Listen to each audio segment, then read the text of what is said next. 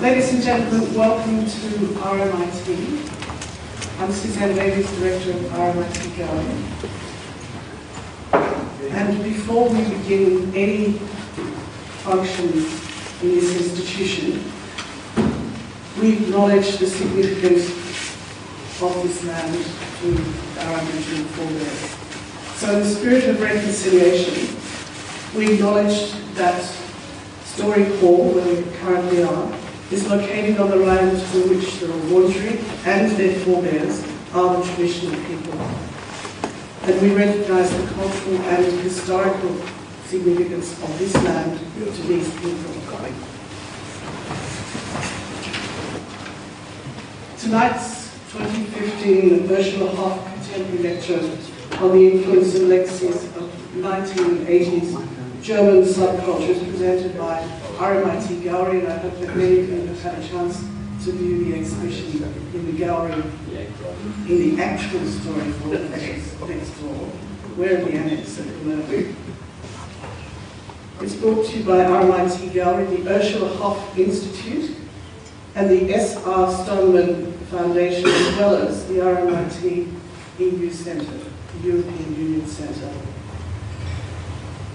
And it coincides with the Goethe Institute's touring exhibition, Guignol Dilettanten, German Subculture in the 1980s, and our special edition, The Australian Ingenious Amateurs. All showing at RMIT Gallery. It opened on the 13th last week. And closing after White Night, when we're all totally exhausted, on the 27th of February. I'd like to welcome our panel of speakers, who are part of the German subculture as artists, as well as two local artists who were part of the Australian Ingenious Amateurs scene at the time. Welcome Matilda Vey. Matilda is sitting next to Jenny Watson, curator of the Guignol Dilettanten, musician Jochen Arbeit, and DJ Dr. Lotta. And our speakers from Australia, renowned visual artist Jenny Watson, who's flown in from Brisbane. Thank you, Jenny. Melbourne musician and sound designer Ash Wednesday, who of course performed with Hans Dozen and Neugarten, and our moderator, Dr. Stuart Grant. I'm delighted, Stuart Grant. Oh, chap at the end.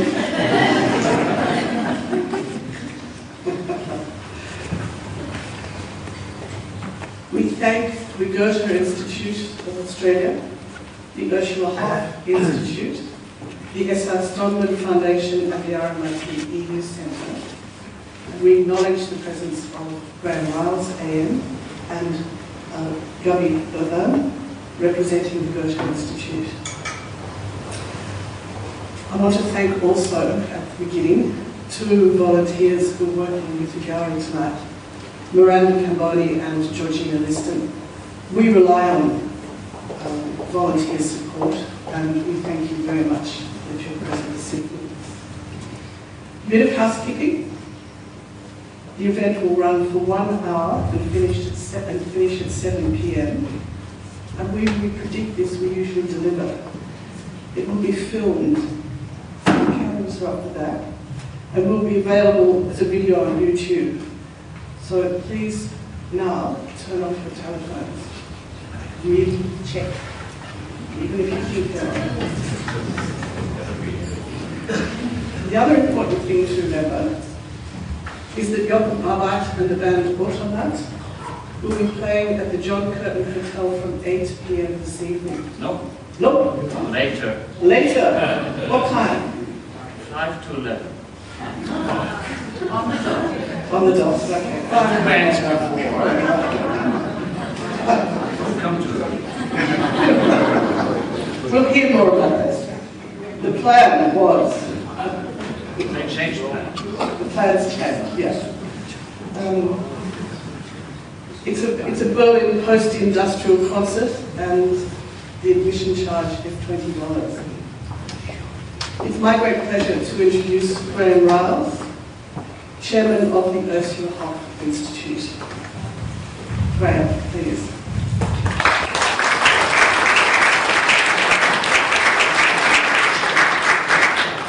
Good evening and welcome. I'm Chairman of the Ursula Hoff Institute, about which you may or may not have heard, but I'll tell you a bit at the end so you know how better it is. So you'll know how better it is. Tonight's lecture honours Dr. Ursula Hoff, AO, OBE, 1909 to 2005, a refugee from Nazi Germany who arrived in Melbourne in 1939, sponsored by the then Women's College, the University of Melbourne, which is now University College. Dr. Hoff was born in London and was educated in Germany. She studied in Hamburg at the Kloster School and then gained a practical application of technique by studying for a short time with a practicing artist before commencing her tertiary studies.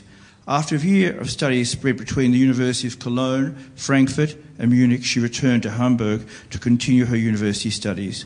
She left Hamburg in 1933 when Adolf Hitler was appointed Chancellor of Germany and introduced anti-Jewish measures. In 1934, as a British subject, she returned to Hamburg to complete her doctorate, which she did in 1935. In 1942, she was appointed assistant keeper of prints and drawings and later curator of prints and drawings at the National Gallery of Victoria, where she continued her career until retirement in 1974 as director. And then she became the London advisor to the Felton Bequest until 1984. Dr. Hoff was also the first female lecturer appointed to the Department of Fine Arts, University of Melbourne. During her academic career, she published regularly in her field of 17th century Netherlandish painting, as well as promoting the work of Australian artists and printmakers. She founded the Print Council of Australia in Melbourne and was the first director. The impact of Dr. Hoff's scholarship, scientific training, publications, collecting and connoisseurship meant that her lecturing and judgments had much more wider repercussions than simply within a gallery setting. Inspired by the high intellectual standards of Dr. Hoff's research and scholarship, the Ursula Hoff Institute promotes and facilitates individuals and groups in the visual arts and music through annual lectures, scholarships, awards and grants. Tonight's 2015 Ursula Hoff Contemporary Lecture marks a changed direction for the Ursula Hoff Institute and is most fitting that its content comes from Dr. Hoff's homeland.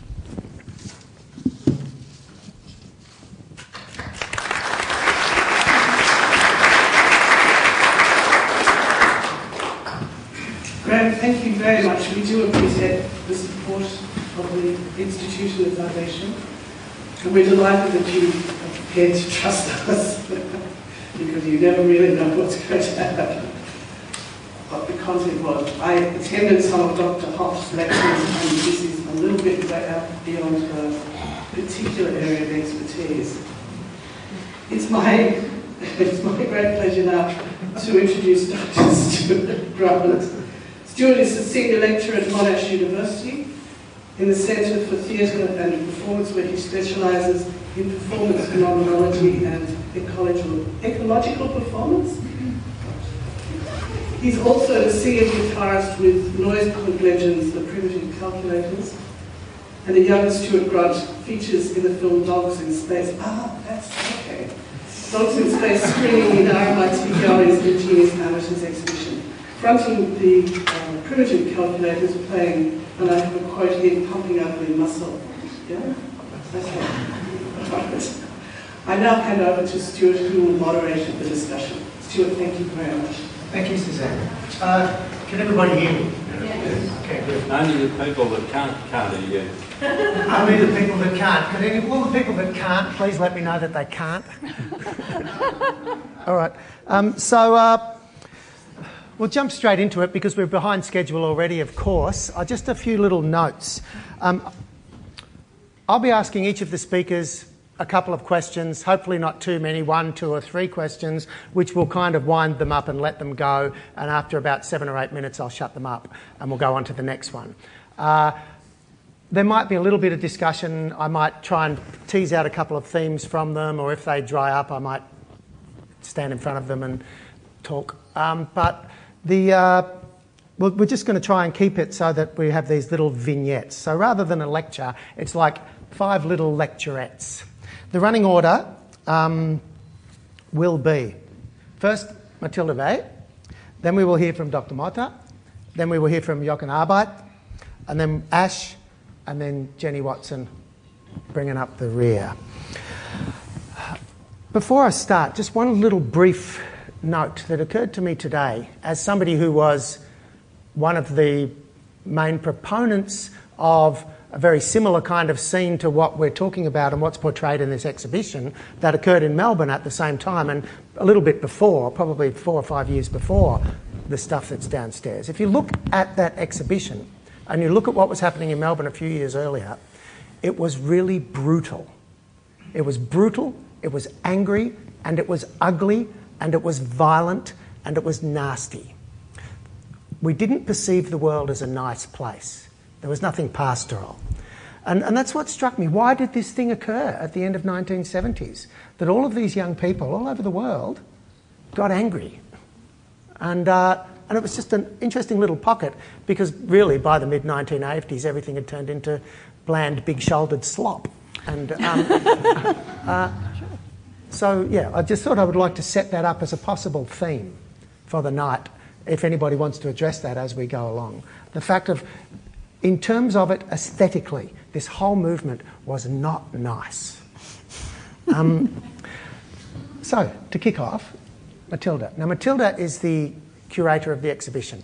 And so, the first thing I'll ask Matilda is, why?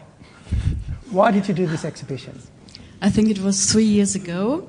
I had the feeling, or I wanted to create an exhibition about crossover music and art and film. And we decided to discuss about subcultures and to ask, does subcultures exist now?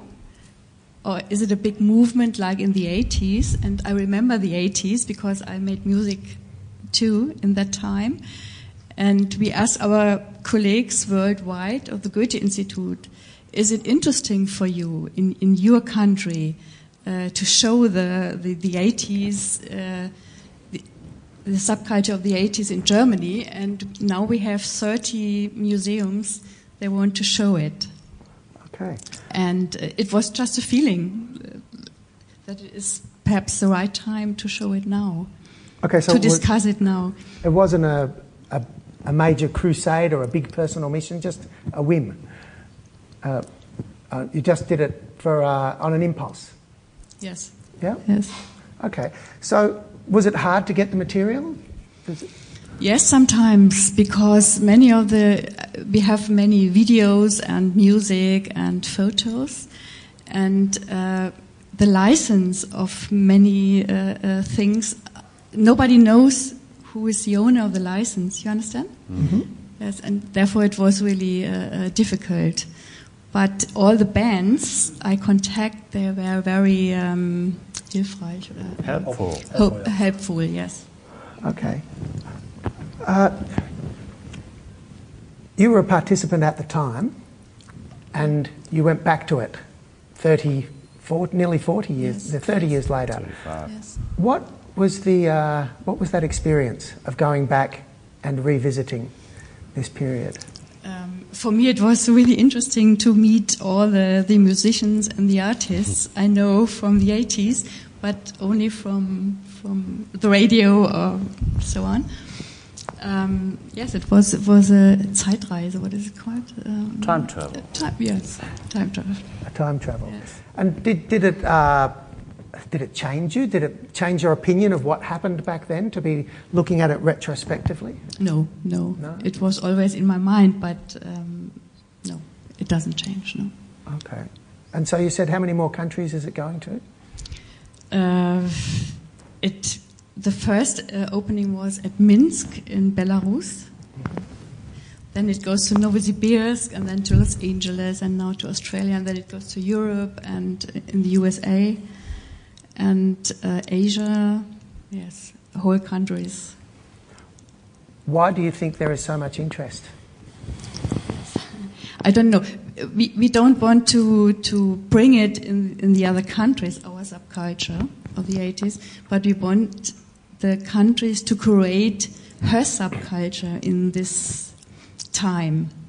in that time or in another time. But we are interesting what was in that time in perhaps here in Australia. So it's a kind of curation as research, Yes. where you take a curated object to another country in order to find out what happened in that other country. Yes, That's yes. very interesting. And some people said, why do you bring it in a subculture to a museum? But I think today the museum is not a place only to look on pictures or such things, on art. It is a place to discuss things like subcultures. Okay. When you were a musician in the early 80s, were you angry? Not really. I couldn't see you very angry. Not really. Yeah, you don't look like I felt. Yeah. What were your motives for playing this music? Pardon? What were your motives? Why did you play this music in the 1980s? What were you trying to do with it? I like to make music, and it was a time. I'm not a professional musician, and it was a time we have electronic instruments, and we can make music with the Casio and so on. And it was just I like it. It's not a reason that I was angry or such. Okay. And who did you play with, and what sort of music was it? Electronic music. Synthesizers. Yes.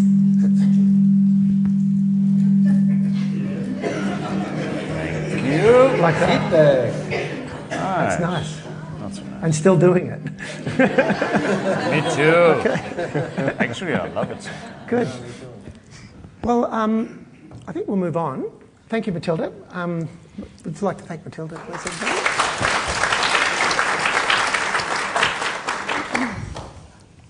Next on the list is Dr. Motta, who's more well known for the music that he made later than for this period, I think. But he was lurking around, having subtle influences in various bits and pieces before then. So what's your connection with the period of the exhibition? Well,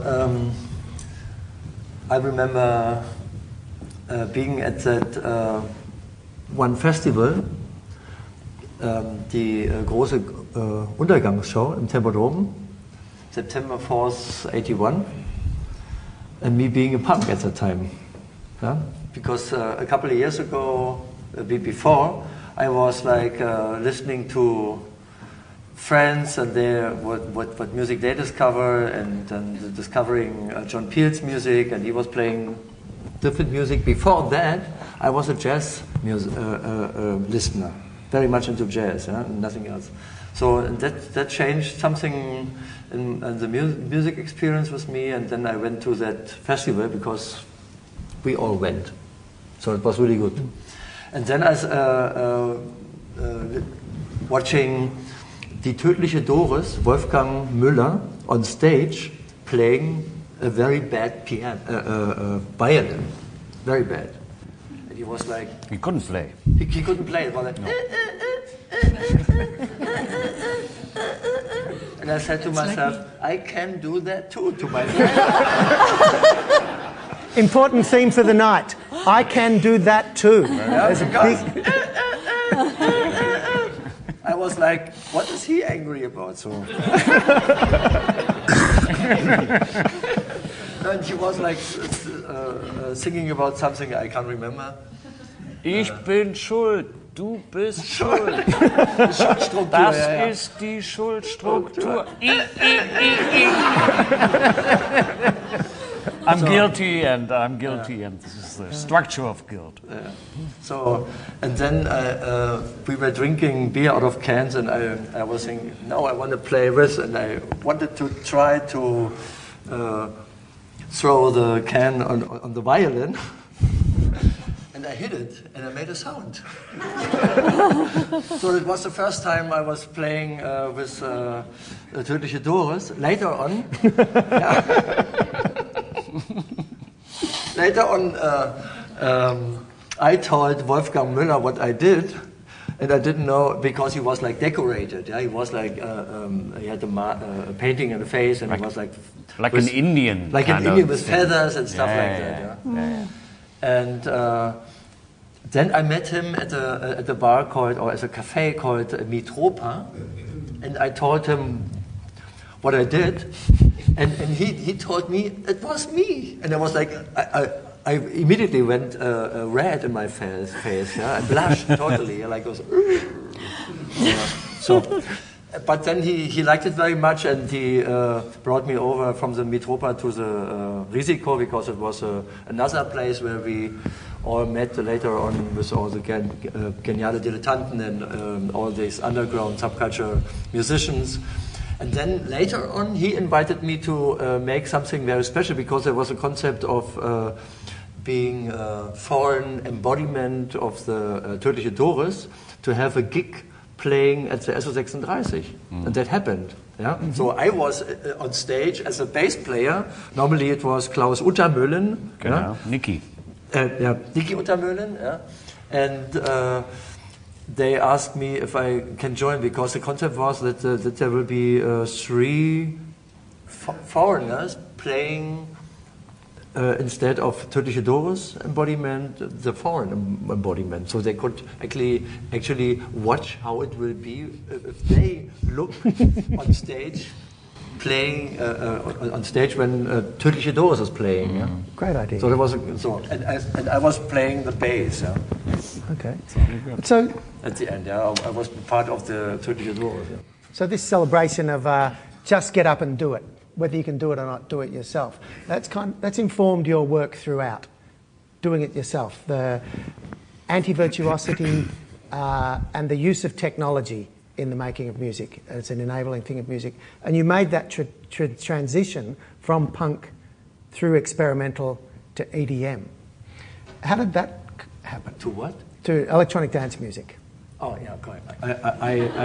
Okay, that's okay. all Because you can understand EDM now very different. Yes. Very different. Because that's monopolized by a company that is they want to monopolize the whole electronic dance music, called SFX Entertainment. But that's another thing. Okay, good. So what made you make that transition through these different styles? That's a long story. I try to make it short. You've got 3 minutes. You've got 3 minutes. 3 minutes. Well, it's like I grew up with music. So, and my mother, in the age of 16, bought me a drum kit. So I was playing drums. Then I got a percussion drum synthesizer, and with this, you have 2 pads and you can play on. Yeah, and you also can trigger it by yourself. So you can use a it can go into self-oscillation to make some standing sound, like something like deep basses. So I was experimenting with that. Later on, I got a Korg MS-20 by my cousin, and then I was like just putting the headphones into the headphone jack and throwing me through the universe of sound, and I was like experimenting all the time. Then I was playing in a band that started around 1980, called Tote Piloten. Then I was also like playing drums and a little bit my trashy guitar and stuff like that. In 1985, I got the invitation to be a DJ in a small club in Kreuzberg. And a year later, I was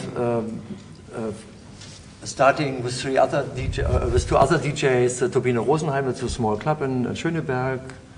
So it was like a change from being an artist to be a DJ at the end. Yeah. So, and then because all these electronic equipment went very cheap on the second-hand market and stuff like that. So I got I got more machines to have like triggers for the MS-20, and I got a drum machine, and then I got a Juno 60, I got more machines, and I got more and more and more. And at the end, in 1992, I did my first solo album I had a DJ mixer, I had a TR-909 by Roland, I had a Uno 60, and I triggered the Uno 60 with the rim, so I could had the arpeggio going on, and some other little machines.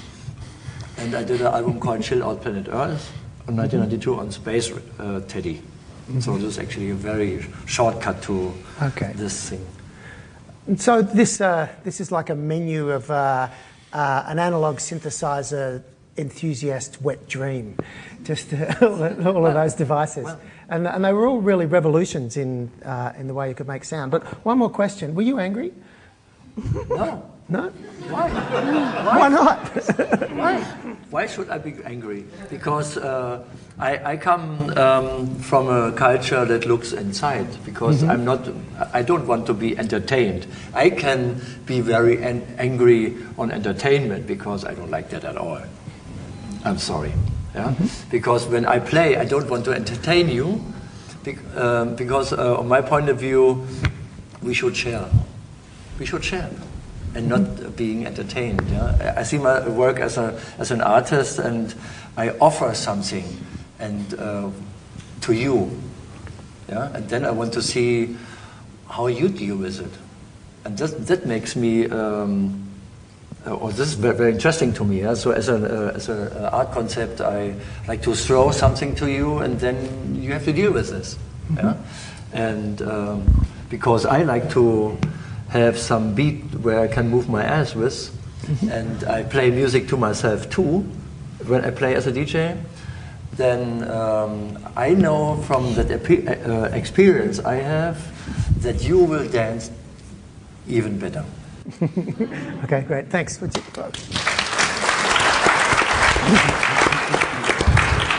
Next cab off the rank is Jochen Arbeit, who was a member of a band called Die Halt.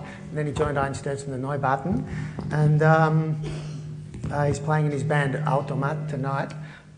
Jochen, were you angry? Well, actually, good question.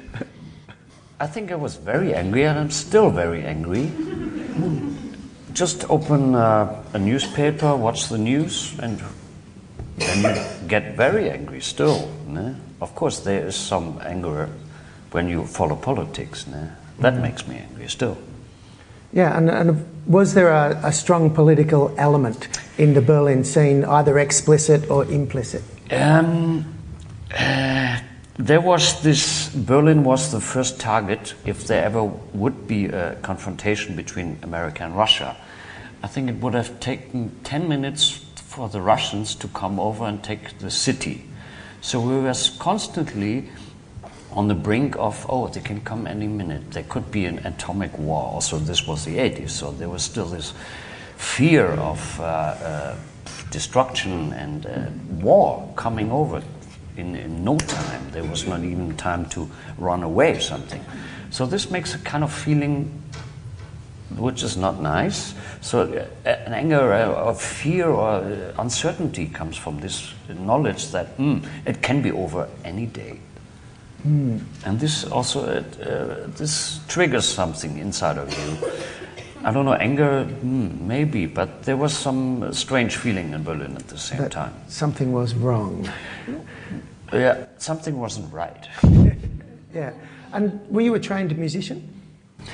Yes and no. I got some music lessons as a kid because the cousin of my mom was a music teacher, so all in the family had to go. So I learned a bit of organ, I learned a bit of guitar, but what we had to learn was so boring. I quit after a while. Then I became a drummer as well, and I started playing drums. And I had a fantastic music teacher in my school, middle school.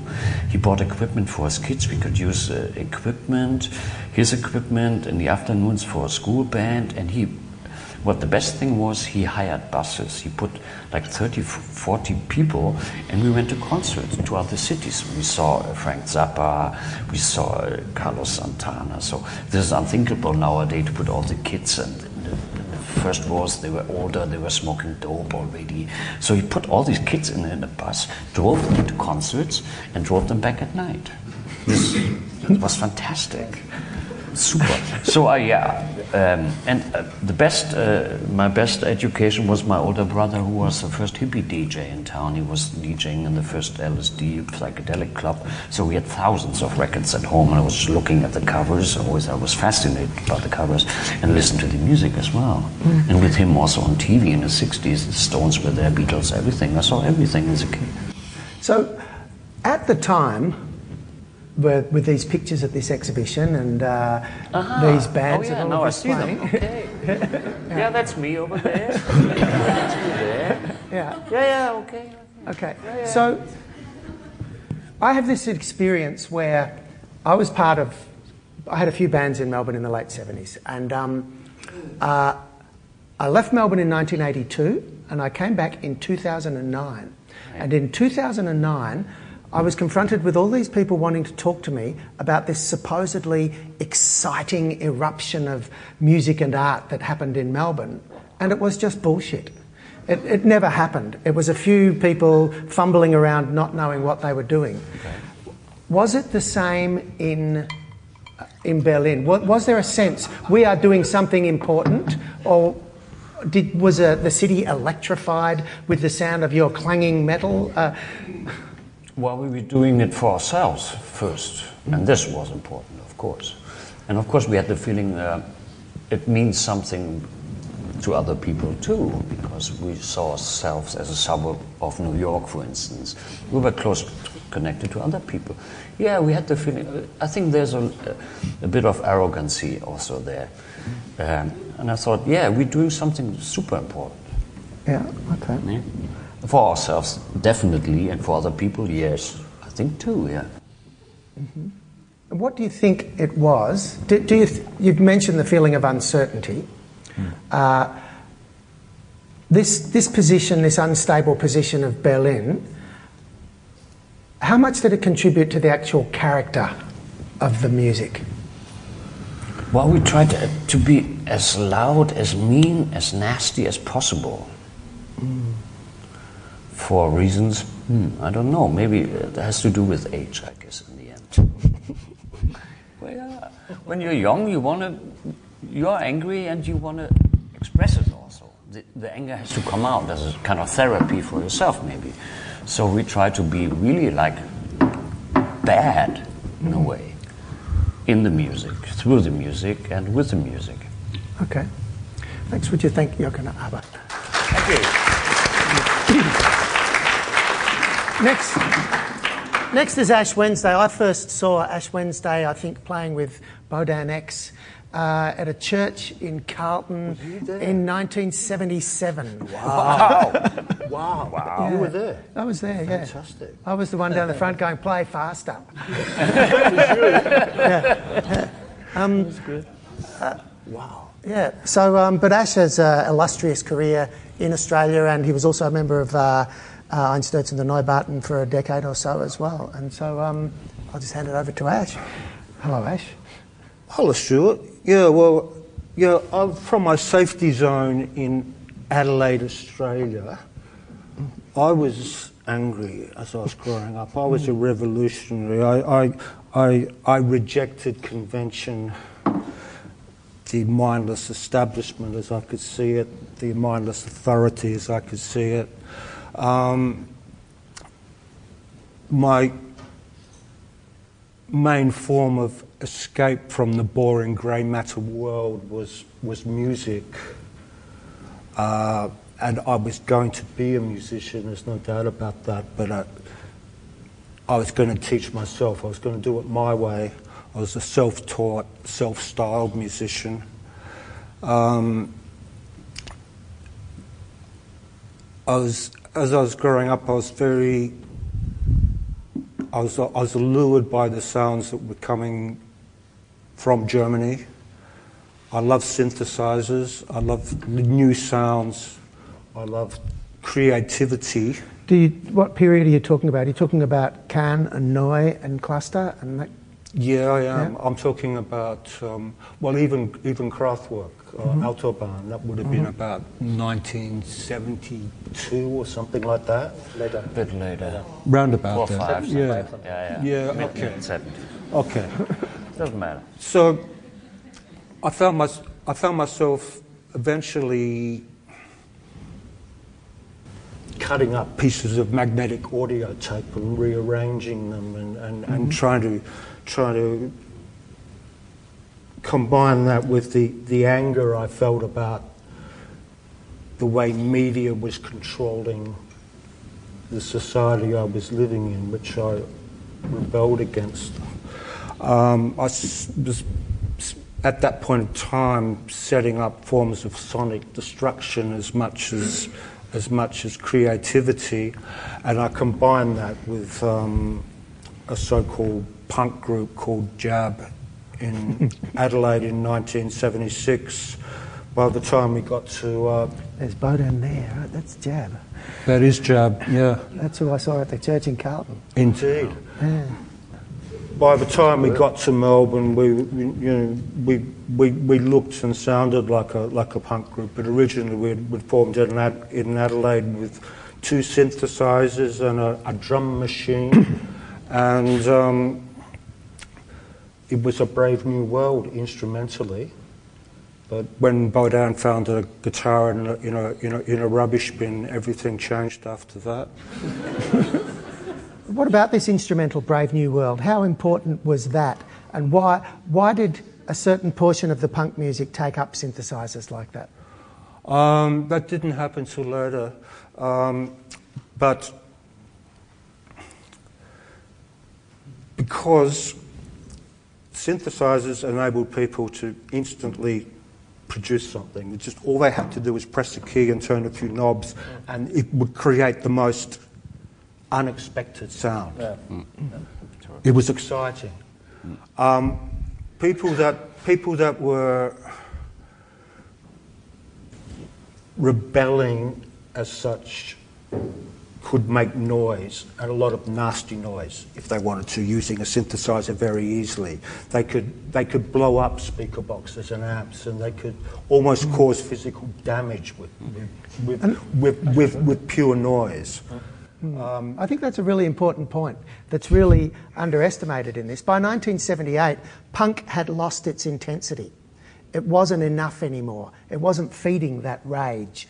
And it split into 2 camps. Half of them became power pop groups, and half became a more primitive, savage, destructive kind of sound. Whereas I sat somewhere in the middle, actually. I tempered my sonic destruction tendencies, and I was fascinated by the new technology which was available to everybody. Little battery-powered synthesizers, battery-powered drum machines, which enabled people without technical ability to be able to create things, to be able to create melody perhaps, certainly sound, and be able to express themselves in ways which were only dreamt of previously. It was, the future is here now. That's what I loved about the technology of the 80s, and a number of punk had enabled anybody to get up and join a band. Didn't require technical prowess anymore, and that tradition was carried on, as you know, with what was called the little bands in Melbourne, where non-musicians could get together with musicians and maybe rehearse, maybe not, just to form a group on the spot and to play in a live performance situation, and that was exciting. And there was an audience for that, and there was a reason for that. The reason for the little bands in my memory is no one would play with the primitive calculators, so we got all our friends to make all these stupid little bands because we couldn't play with anyone else, and that's how it sort of came about initially. Yeah. Dave Light and Lee Smith came one day and said, "We've made a little band," and I said, "Let's all make little bands." And they were disposable, and that's another thing about this aesthetic. Exactly. They had to be thrown away. It was disposable. When I look back on it, I realise what we were was kind of the end of the Fluxus movement. Okay. Yeah. And anything else you'd like to say, Ash? Well, we we certainly didn't have the landscape of Berlin and Melbourne, but we still had reason to be brutal, I believe, and we had to fight against a conformist music industry that tried to tell us, no, you can't do things like this. We had to make our own records. We had to make our own cassette tapes, perhaps. We'd do our own releases. We'd work out ways to do things which didn't involve thousands and thousands of dollars, which didn't involve those suicide recording contracts. So that's a play on word. So it was there was room for innovation, and people responded, and there was quite an alternative scene which was developing in Melbourne throughout the 80s. I experienced remnants of that in Berlin when I arrived there in 1992, except it was about 100 times bigger. Right. Things like Tackless were hinted at. Huge. Hinted at here, but they were usually talked about more than actually put into action.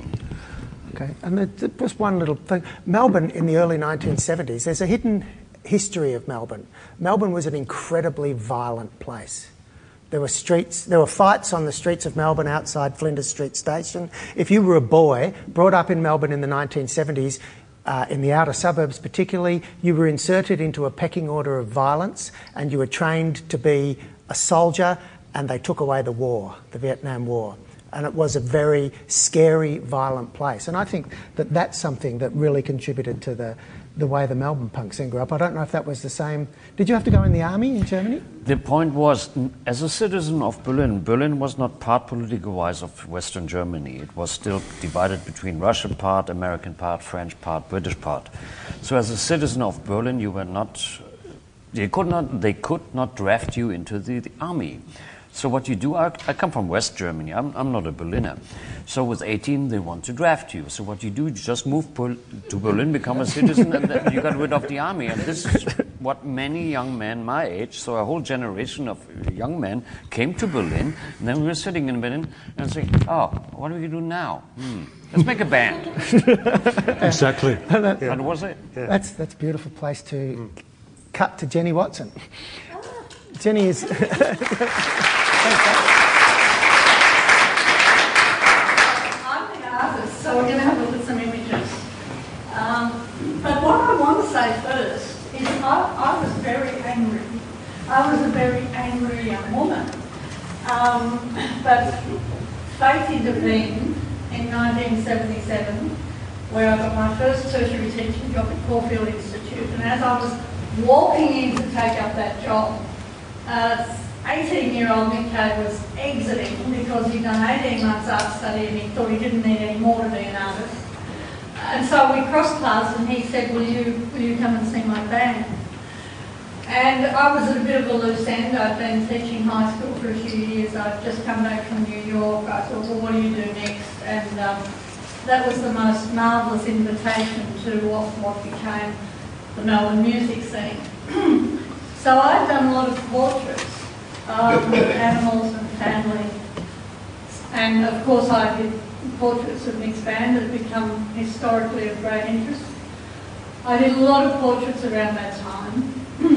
But I also went on to do a lot of work about deconstructing painting. And that's this sort of thing.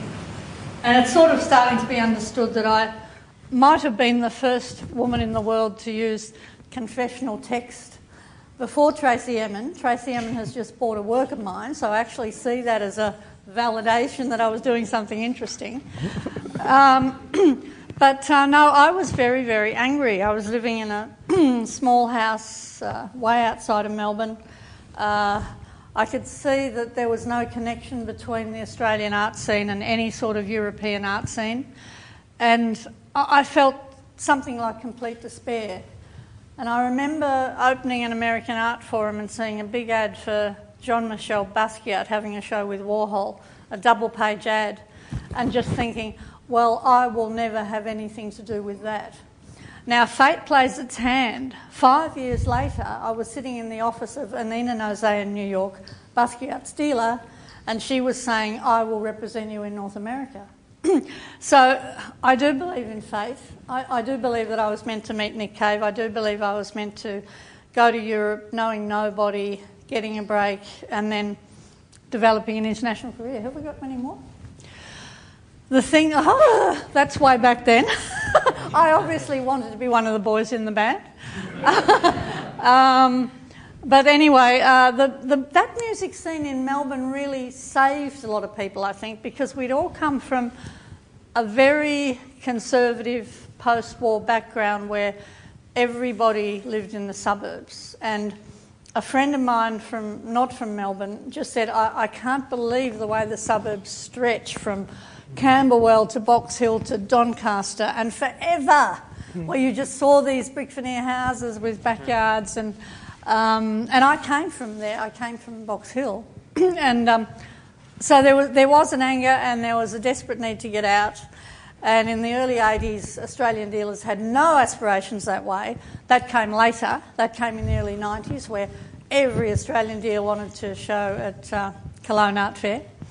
But anyway, if we keep on with the images, I spent some time deconstructing painting. Have we got more? No, that's it, okay. I spent a lot of time deconstructing painting, and for people who know my work, I work on fabrics a lot. I use a lot of language. I use objects on shelves, and I have a really nice international career now. But the anger of being a Melbourne girl and wanting to get out, same energy as the bands, I know exactly what you're talking about. So, And when did you move to Berlin? Pardon? When did you move to Berlin? I didn't move to Berlin. Oh, right. No. I was only aware of what was going on in Berlin. And I got my break in 1988 when an Australian show went to Frankfurt, and I got a 1 in a million chance of being offered a show by a Viennese dealer who had a gallery in Frankfurt as well. Right. And everything was ready for me. It was like dominoes falling. Within 18 months I was working with 10 galleries all over Europe, New York, Japan.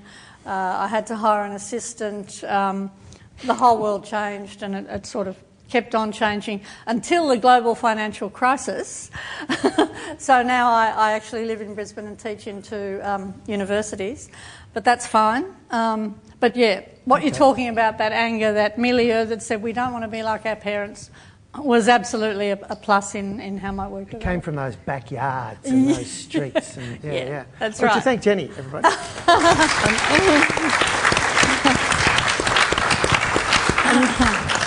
Now we've got about 10 minutes to throw open the floor. Have we got a mic to go around for people to... This one here. This one. Just to take ask and answer questions. Are there any questions? Put your hand up very strongly so that I can see. Yep. Berlin was obviously very special at that time as an island, with all the support it got from the government, as well as no army, and having an art scene and a cultural scene, 24 hours open, very different to the rest of Germany. Good point, so 24 hours open, very important point. yeah, absolutely. And that was important for all the young people. So to me it was no surprise there was a subculture and probably striving in the arts and the music. If you compare that time, at that time when Berlin was an island, to today, when everything opened and the great influx of the East and other countries, how would you describe the subculture nowadays in Berlin? I think this goes for the Berliners, right? Yeah. Well, it's like that.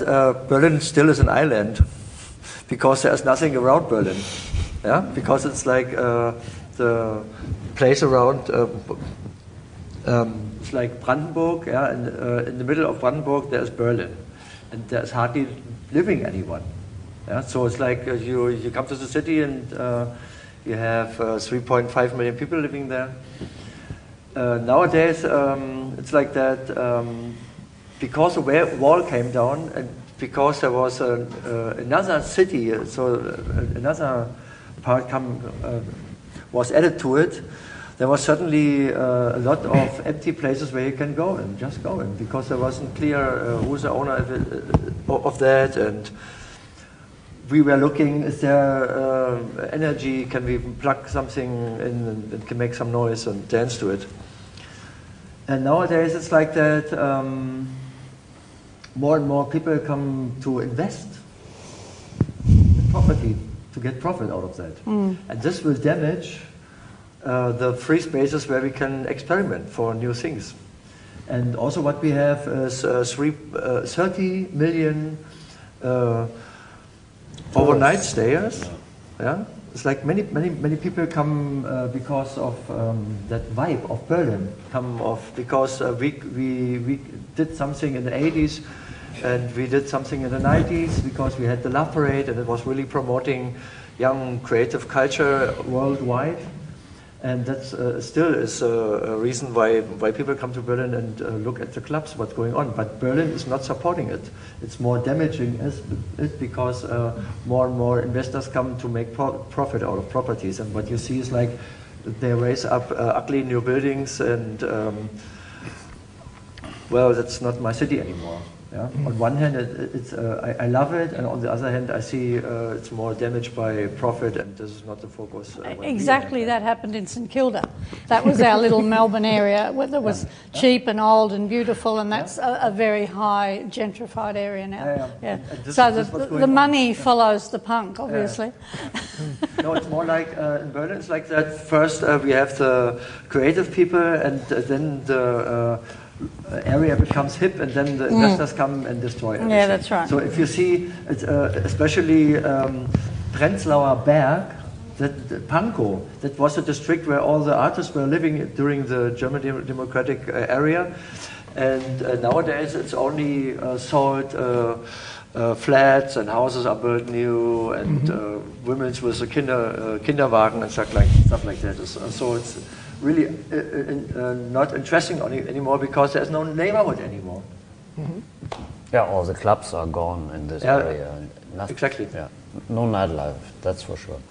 Well, I think there's still an underground, but you have to really look for it. If you're still 25 years young, and you really go for it, I think it's definitely must be there, and I'm sure it is.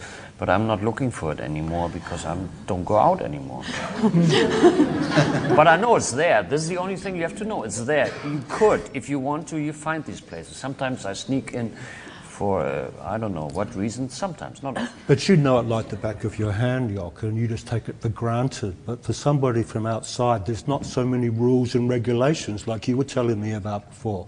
All the rules and regulations you're experiencing here in Australia, and I would describe Berlin as almost being like the last bastion of freedom in the Western world. Yeah, but this is going seriously. down also. Yeah, I know it's going down like the rest. Yeah, sure. It's not so interesting as it was. No, of course not. Matilda, I think, wants to say something here. But perhaps we can discuss if it is possible to have such a big movement like in the 80s, in the time of digital revolution and internet and so on. I don't think so. There are many small subcultures, but not one bigger movement, I think. Fragmentation into multiple subcultures. Yes. We should move on to another question to see. Yeah. Just one quick question. When Joachim said about being in Berlin and the nuclear fallout, I mean, I was brought up in Glasgow, where we had the Faslane nuclear base. So in the 70s, it really was like the end of the world was about to happen. Which I think in Britain, it was. I can only speak for Glasgow, but you got this industrial music, which was a sense of the life. Sorry, the life that we were living, the sense of the world was about to end through nuclear fallout. Did you get that in Australia, Stuart? Because absolutely. We were all scared that the world was going to end. Yeah, but I the see 1960s and 70s. Years later, you know what I mean? No, I grew up in the shadow of the bomb. Sure. Yeah, definitely. Huge influence. Two big influences on my childhood, the bomb and Vietnam. There's another question back there. Sure. Well, this one.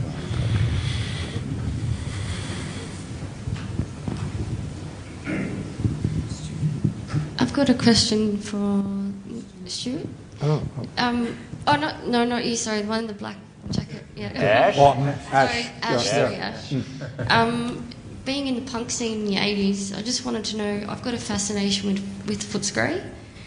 With Footscray. Were you around in Footscray when the subculture was happening in Footscray in the 80s, with all the abandoned warehouses and all the parties and all the stuff that used to go on in the punk scene in Footscray? Not so much. By that stage, I was into a different world, and I had my own studio happening, and right in the middle of Fitzroy. Oh, okay. In Brunswick Street. I vaguely knew about Footscray, but I wasn't familiar with the next wave of punk. I'd sort of lost interest by that stage. Okay, cool. There's a cultural gulf that happens around 1980, where up until 1980 the Melbourne punk scene existed first in St Kilda, and then some of us moved to Fitzroy.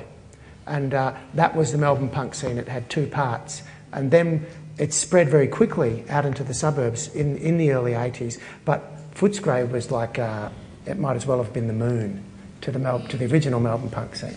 Okay. Yeah. I just thought Footscray had a big subculture thing in the early 80s. That's a bit later, yeah, 82, 83, I think. Okay. Yeah. Any other questions? We've got time quickly for one more. Yeah.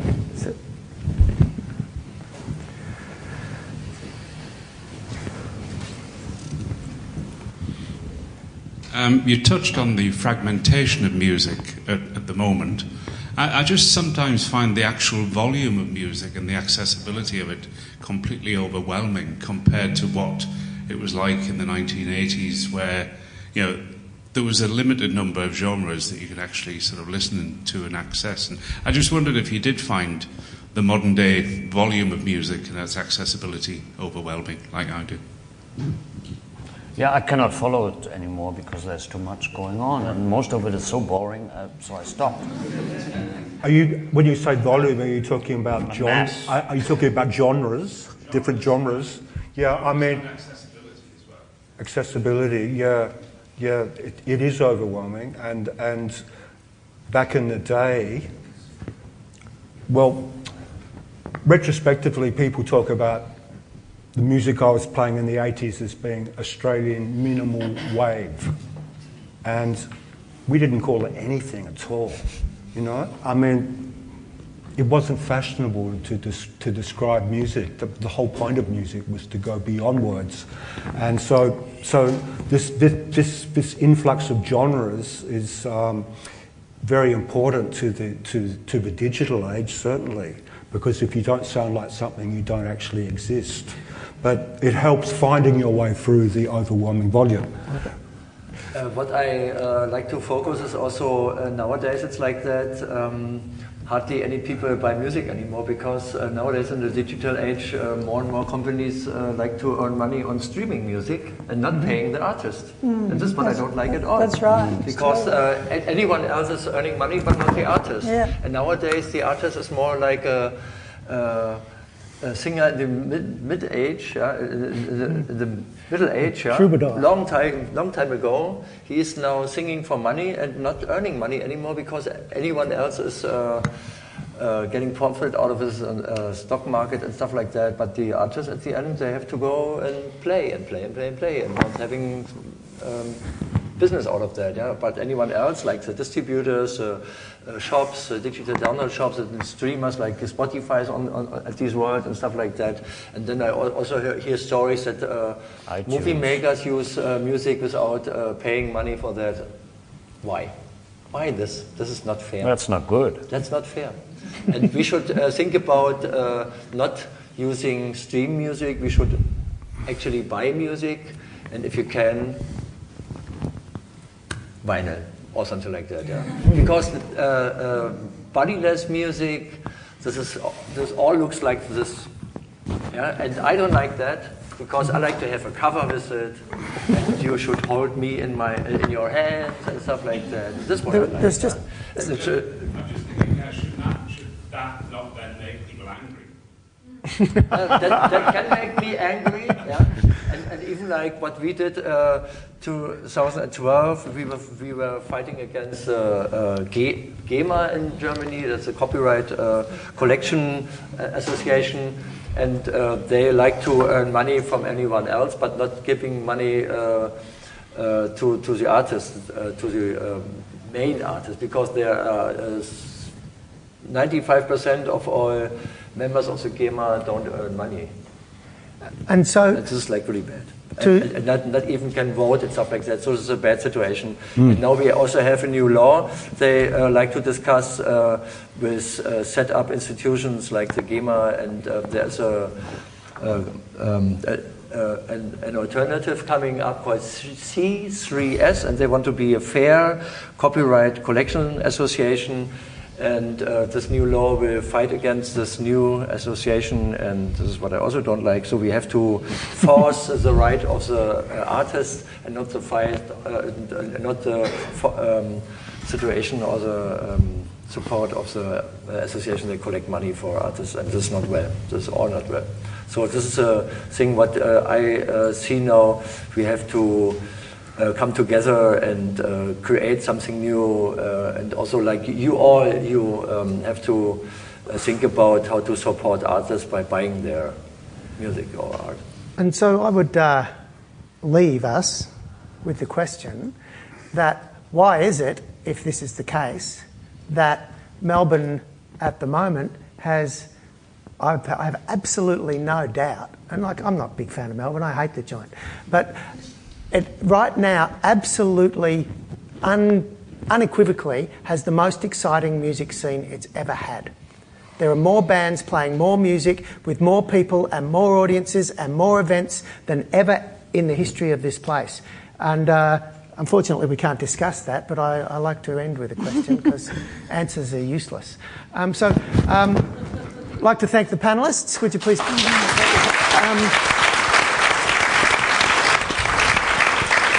And I'd also like to thank the Goethe Institute and RMIT, and mostly thank you for coming. Thank you.